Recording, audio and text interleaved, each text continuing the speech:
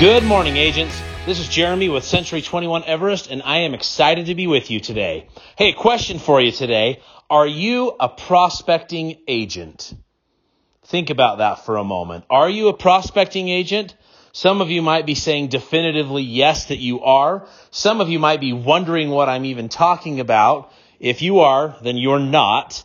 And some of you might be convincing yourself that maybe you are when perhaps you may not be. Look, the best way to define that, in my opinion, and from when I was selling real estate full-time, was that when I got to the point that I did not even feel like I had a day of work until I had prospected, was when I knew I had become a great prospecting agent. So, for you, when you define what your job is, day in and day out, the importance to your business of actually creating new business, bringing new blood and new people into the pipeline, it is critical that you become a prospecting agent. I'm not here to tell you who you should be prospecting to. I could give you some opinions on that, but at the end of the day, what's most important is that you are connecting with people. In fact, for years, whether it's a brand new agent or a seasoned veteran in the business, when they've asked me the question, how do I increase my business? It comes down to one simple thing: figuring out how you can speak with more people. So at this time, agents, when we have a little more time on our hands to define what your business looks like, to define and refine what your role is and what you are and who you are in this business, I would challenge you at the highest of levels that you would get yourselves committed to the idea that you are a prospecting agent that communicates with people daily. And as you commit to that, guaranteed you will see your business increase. Now, here's the great question. When should you start this?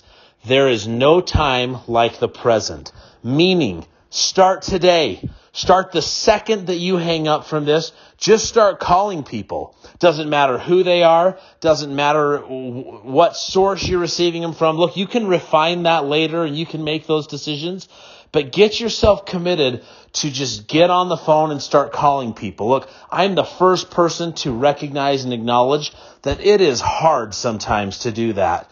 But what I know is that when I sort of rip the Band-Aid off, as they say, and start making those calls, it gets easier almost immediately.